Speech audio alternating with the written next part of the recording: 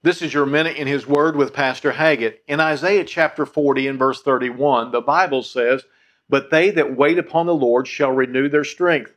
They shall mount up with wings as eagles. They shall run and not be weary, and they shall walk and not faint."